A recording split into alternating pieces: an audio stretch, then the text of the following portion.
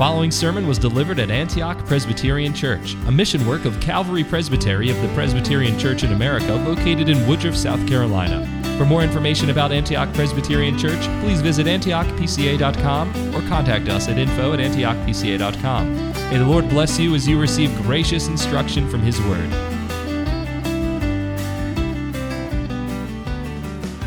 Perhaps some of you boys and girls have had the experience where you did something where you disobeyed your mother or your father, and they didn't know about it. But suddenly you started having this really queer feeling. You began to feel really badly about what you had done. And so what did you do? You went on your own to your parents and confessed what you had done and asked them to forgive you. I hope that's been your experience, because what you've experienced in that case is what we call the working of your conscience. That queer feeling that brought to your attention that something was wrong. Well, that was your conscience. And as adults, we've all experienced this. Perhaps we haven't always realized it. But you've awakened in the morning and you're just a little depressed, a little off. And you're trying to think, now, did I have a bad dream? Or did I not sleep well? Or is it something I ate last night? And although that off feeling can sometimes be physically induced, I imagine 9 times out of 10, at least in my experience, it is your conscience. Your conscience is convicting you, and if you'll simply stop and think about the day or the evening before, something you said, something you did that was sinful, particularly against someone else, will come to mind. You can see that is the role of conscience. Conscience is an amazing thing. God placed conscience in us as He created us in Adam and Eve. It is often spoken of as a thing. It's a part of our soul.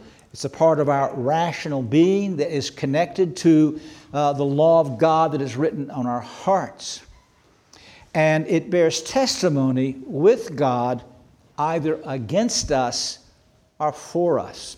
So a bad conscience, an unclean conscience, an evil conscience will bring you under conviction of sin. It will begin to testify to you with respect to some action, oftentimes somewhat minor, sometimes very serious. But there's also the working of a good conscience, by which God, through your conscience, testifies to you of the integrity of your ways and of what you've done and of the assurance and boldness that you have in Christ Jesus. Now, in this text before us this morning, Job 13, 1 through 19, the Holy Spirit is showing us the working of a good conscience in the life of a believer. And the conscience then is a very important ally, perhaps next to the Holy Spirit. The most important ally you can have in your Christian pilgrimage. To remind you where we are, we're kind of in the middle of Job's response to Zophar. We have Zophar, the last of the 3 friends. His speech is in chapter 12. He has slandered Job and rebuked him for simply trying to overcome them with a multitude of bully words. And then he actually has set before us a very wonderful description of God's infinity, God's sovereignty, and then also a very faithful call to repentance. Of course, the problem is the call to repentance was not suited for Job and in his particular situation. So in chapter 12, Job begins to respond to Zophar, and really to all 3 of them as he speaks here, and rebukes Zophar for his words, and then he goes on to set forth a doctrine of God that is far superior to kind of the glib and facile things that Zophar and the others were saying about God. Whereas we saw last week, there's this most wonderful description of the wise, powerful sovereignty of God over all things. Yes, all things in creation. Remarkably, over all sinners and all their actions against the deceivers and the deceived. And then in all the affairs of men, individuals, and kingdoms. Well, as Job finishes his discussion of God, he turns now basically and rebukes his friends and begins to address God here in chapter 13. And he can do so with a confidence and boldness because he recognizes that the good conscience fortifies us against slander, enables us boldly to come into the presence of God. I hope you know these things. A good conscience fortifies us against slander and enables us boldly to come into the presence of God. And we're going to look at those two things. In verses 1 through 13, we see that a good conscience fortifies against slander. In the first 3 verses, Job responds to his friends with respect to his knowledge over against their knowledge. Behold, my eye has seen all this, my ear has heard, and I understand it. What you know, I also know. I'm not inferior to you, but I would speak to the Almighty, and I desire to argue with God. Now, he's responding here in the context of slander. And I hope you understand that slander is going to be a very significant part of your experience as a Christian. You remember the Apostle Paul warns us in 2 Timothy 3:12, all who desire to live godly in Christ Jesus will be persecuted. Peter adds in 1 Peter 4:14, if you are reviled for the name of Christ, you are blessed because the Spirit of glory and of God rests on you. Speaking there of the reality of slander. Now, boys and girls, slander is when somebody tells a lie about you, makes up things about you. And we all experience that as children. We experience that particularly, though, as adults. That is what's been happening to Job through all of these accusations thrown at him by his friends on the basis of what they claim to be strong spiritual knowledge. You remember, they had a vision. It was true. They had what they considered the record of the ancients as it's been communicated to them. And they were making their accusations against Job on the basis of these things that they knew, assuming a superior position to Job. But in 1 and 2, Job says that his knowledge is different from theirs. And because it's different from theirs, it's not just equal, it is superior. You see, they knew God abstractly. They knew about God. Job knew God. Look how he puts it. My eyes, behold. Now he draws attention to what he's saying. Pay attention. Behold, my eye has seen all this, all of these things that you've talked about. My ear has heard and understood it. He says, you've said nothing new. But notice, Job had experienced these things. You see that? That's why he uses the senses here of the eye and the ear. So you all know the difference between knowing about someone. You can read a book. So Pastor Groff started reading a biography about R.L. Girardeau last night, and he knows about Girardeau. And a lot about Girardeau. It moved his heart to read about it. But he doesn't know Girardeau, and he won't till he gets to heaven. There is a knowing about someone and knowing someone. As you know, your spouse, your children, your parents, your friends, your co-workers.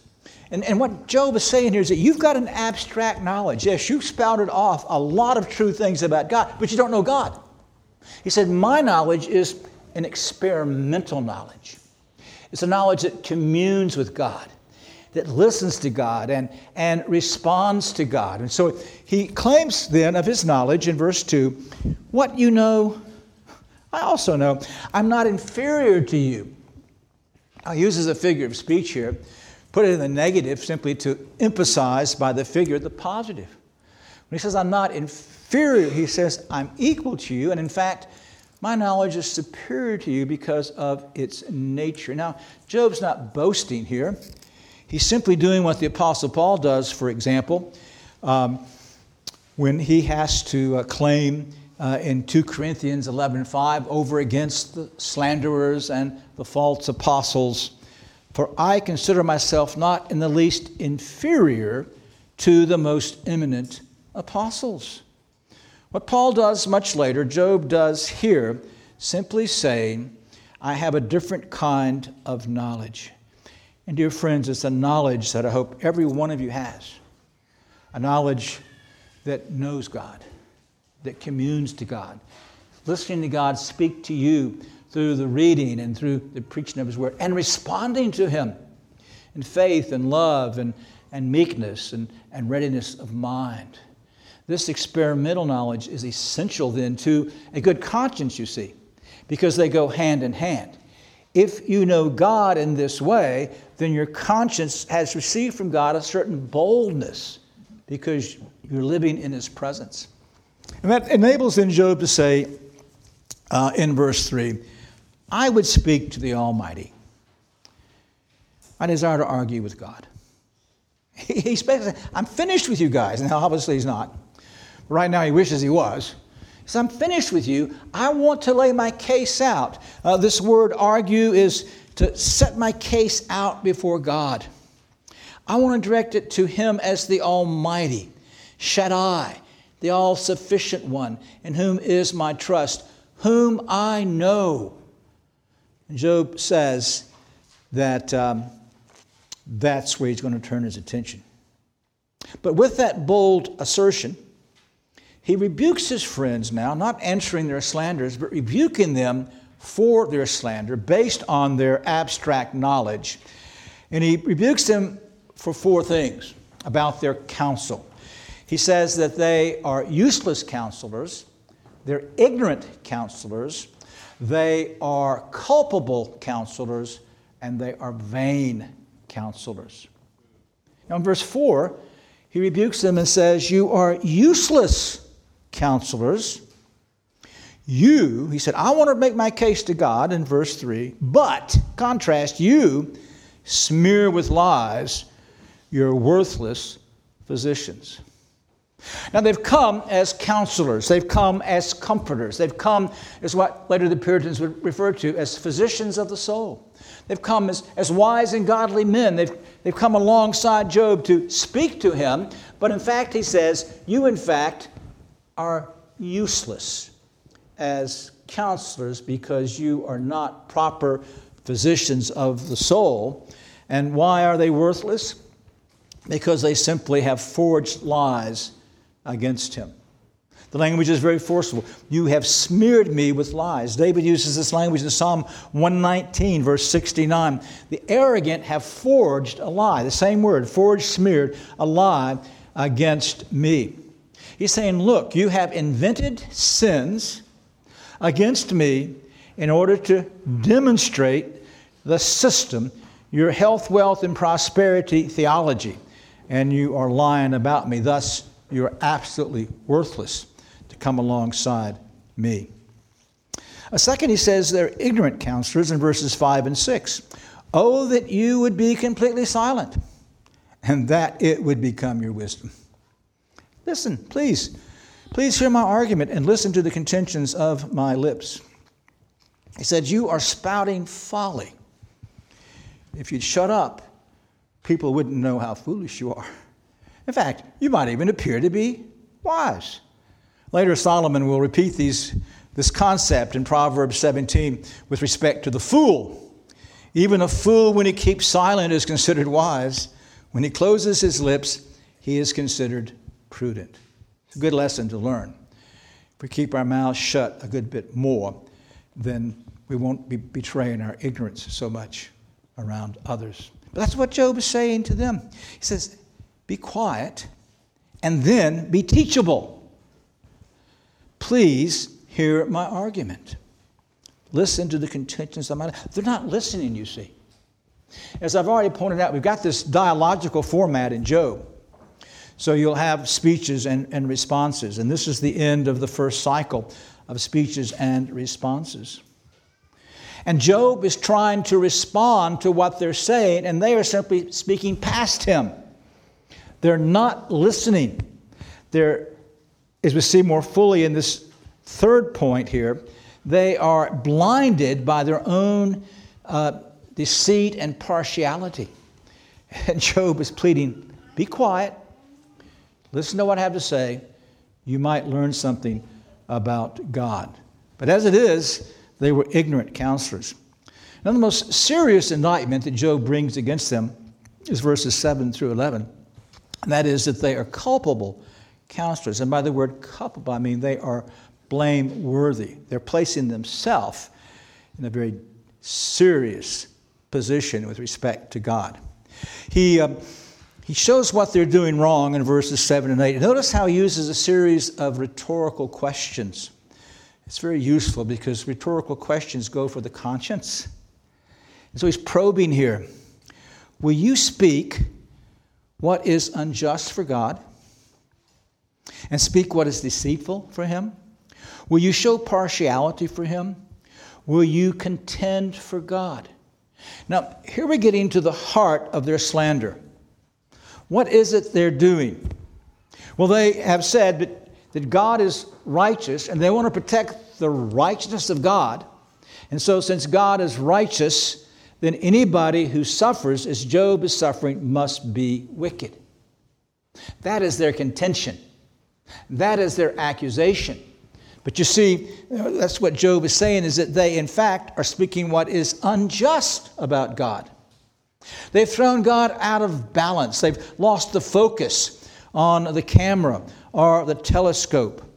In fact, they're speaking deceitfully about God because they're showing partiality. Now, how in the world do you show partiality for God? By throwing him out of balance. By being jealous for his integrity as they understood it. So we must protect him. We know he's righteous. And so out of that partiality, that overbalanced commitment to some of the exercises of God's attribute, they're speaking out of a partiality for God. And thus, they are thinking they're contending for God. In fact, they are contending against God. You know, we can do this, and it's very important that we understand that we can do this. You can be so committed to certain truths about God that you forget others. That really is the history of all the oppositions to our doctrines of sovereign grace. Because people get gripped by this concept of free agency and what the Bible says about man's responsibility with respect to his will. They says, well, obviously, God cannot be sovereign in the way that you folks say he's sovereign. Of course, he elects, but he elects those whom he knows are going to exercise their will on behalf. And so they've spoken out of a partiality, so to speak. They're trying to defend something the Bible says, and they're speaking lies. But we can lose focus as well. We can get so caught up with some aspects of God. Maybe it is his justice and his righteousness, and that we forget about his loving kindness and his tenderness and his long-suffering. I remember years ago when Cru was then Campus Crusade, had their little evangelism track, and that God loves you and has a wonderful plan for your life. Well, some people on the basis of Psalm 5 started saying God hates you and has an awful plan for your life. Well, that's true, but is that really the way to present the gospel? An overreaction to a wrong concept of God's love. And so be careful. You see, if you've got this experimental knowledge of God, if you know him and not just about him, that will help you stay balanced in your own thoughts toward him, your own worship, your own reflections, as well as how you speak of him to others. So they were way off base, but what happened is they've exposed themselves now to the very calamity and punishment with which they were threatening Job. So look at the continued questions. Verse 9, will it be well when he examines you? Or will you deceive him as one deceives a man? Now remember, Zophar has called God to come alongside and be the one that reproves Job. Help me, God, assuming that he's right, and God then is on his side. So Job now is probing. As he's exposed their slander, he says, do you really think it's going to be well when he examines you? Can you deceive God? Boys and girls, you can maybe fool your parents, deceive them, but you can't deceive God. If you men are hiding in dark places with a computer screen, or you women are gossiping on the phone, or wasting time. You can't deceive God. You might deceive the rest of us. You might be sitting here this morning in the midst of God's people as a hypocrite, living a double life. But understand the question, will you deceive him as one deceives a man? What are you going to do when he examines you?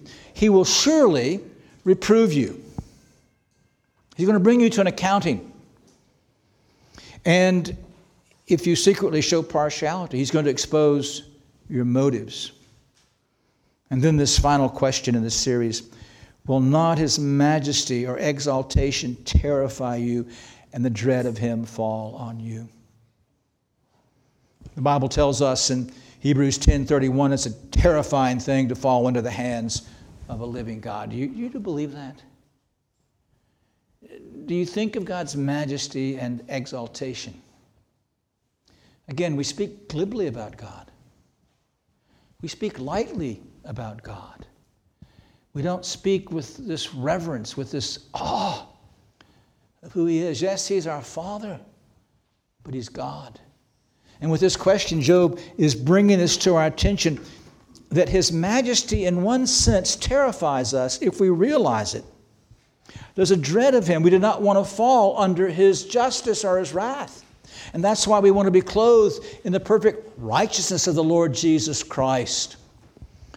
But he says to them that they are culpable counselors. They're in great danger of reaping the very things that they are saying that Job is reaping. You see that? So they're useless, they're ignorant, they're culpable. And then he says in the fourth place, they're vain counselors. Your memorable, verse 12, your memorable sayings are proverbs of ashes. Your defenses are defenses of clay. The word memorable sayings is simply your memorials. Again, he probably has in mind these references to the past, oblique references to what the ancients have known and what the wise have known. But as they have put it together, he says they're no better than proverbs of ashes. Now, what happens to ashes in the wind? They blow away, just like dust. Ashes blow away. They have no lasting value. And he says, this is what all of your quoted proverbs are. Because you don't really understand the glory and majesty of God. You do not understand of that about which you speak. Additionally, your defenses or defenses of clay are literally your breastworks. I know in the Authorized Version it says your bodies, and that is a derivation of this word. But the idea of breastwork, defensive structures built, fits the context better. Their defenses for their system are built out of nothing but clay. Clay will crumble under the attack against it, and they will have nothing left. And so what Job has done here, as he has asserted his proper knowledge of God personally and experimentally, on the basis of a conscience that's testified to him then about what God has said about him. That he is blameless and upright, a God-fearer who turns away from evil. He's not, whatever's going on, he doesn't know. But he does know that he's not being punished as a gross hypocrite. And they've slandered him to say so. And it was his good conscience that enabled him then to be fortified against their slanders. Again, Peter, in 1 Peter 3:16, keep a good conscience, so that in the thing in which you are slandered, those who revile your good behavior in Christ may be put to shame. Let them say what they may say, and you've experienced it, and you're going to experience it. But if you know that you're walking faithfully before the Lord, then you can, by keeping this good conscience, you can be confident then, as Peter says, that in the very thing in which you're slandered, they who revile you will eventually be put to shame, if not now before God. But you can walk with integrity if you have a good conscience. You can withstand the attacks and the slanders that people will bring both against your doctrine and against your behavior. Now, in verse 13, Job moves from rebuking them, fortifying himself with his good conscience, to with his good conscience boldly appealing to God. Now, he has said in verse 3, that's what he wants to do. I speak to the Almighty. I desire to argue with God. So he says in verse 13, be silent. I can picture, I think Eliphaz was about to speak. He had enough. And Job says, be silent. I'm not finished. Be silent before me so that I may speak. I want to continue, and then let come on me what may. So here he's saying is that be quiet. Now here's what I'm going to do. I am going to set my case before God. I am going to argue my case. He says that again in verse 15. Nevertheless, I will argue my ways before him. And that means to lay out the case. Now, Job is speaking a bit over the top here. He'll be rebuked for thinking he can go to God's presence and argue his case. But there is a great deal of truth in what he's saying. And that is, you have only one place to go, and that is to God. You can do it in prayer. You lay your case out to him, and you can expect him to deal with you, to teach you what you need to know, and to bring balance to your life. So he tells them, he says, look, let come on me what may. I'm done with you. I'm turning now my attention to God. Now, he's not doing this glibly. You notice he says in verse 14, why should I take my flesh in my teeth and put my life in my hands? He says, I know what I'm doing. In fact, this is part of the good conscience. He said a hypocrite would never wager his life for coming and setting his case before God. He says, I am willing, I'm already dead, I'm willing to wager what's left of my life to come into the presence of this holy God. Again, that's a good conscience. It enables him to know. And then to confess what he confesses in verses 15 and 16. Verse 15, one of the more memorable verses, and there are many of them in the book of Job. Though he slay me, I will, and it's better, I will wait on him. Nevertheless, I will argue my ways before him. This also will be my salvation, for a godless man may not come before his presence. Now here's his faith. Here's his conscience. He knows that he's not being punished because of gross hypocrisy. So he's willing to say, I want to appear before God. I know he may slay me, but I'm going to come and wait on him. I'm going to come and wait on his answers to this dilemma. I'm going to come and see what he has to say, but nevertheless, I'm still going to lay out my case before him. And then look at this confidence. This also, and it's really the personal pronoun. All the modern versions have this, but I like better, he also is my salvation. He said, I can come. I can come regardless of what's going to happen because I know that God is my salvation. And by that he means that God is going to be his vindicator and grant him eternal life. He's not looking for any kind of deliverance that his friends have vainly promised. He's not looking to get back his health, his wealth, or whatever. No, he wants vindication. He wants to know why God is doing what he's doing. But he also wants this eternal salvation. But then he contrasts himself, you see, and the adversative here is really good with the Hebrew. Nevertheless, for a godless man may not come before his presence. A hypocrite can't do this. I am willing to wager everything on the fact that whatever's going on, and I don't understand what's going on, I'm not being punished for sin. And he's saying, look at my eyes. This in itself is a further demonstration that I'm not a hypocrite. What hypocrite could ever say such a thing? And so he's confident that God will, in the end of the day, do for him what is right, although he doesn't understand.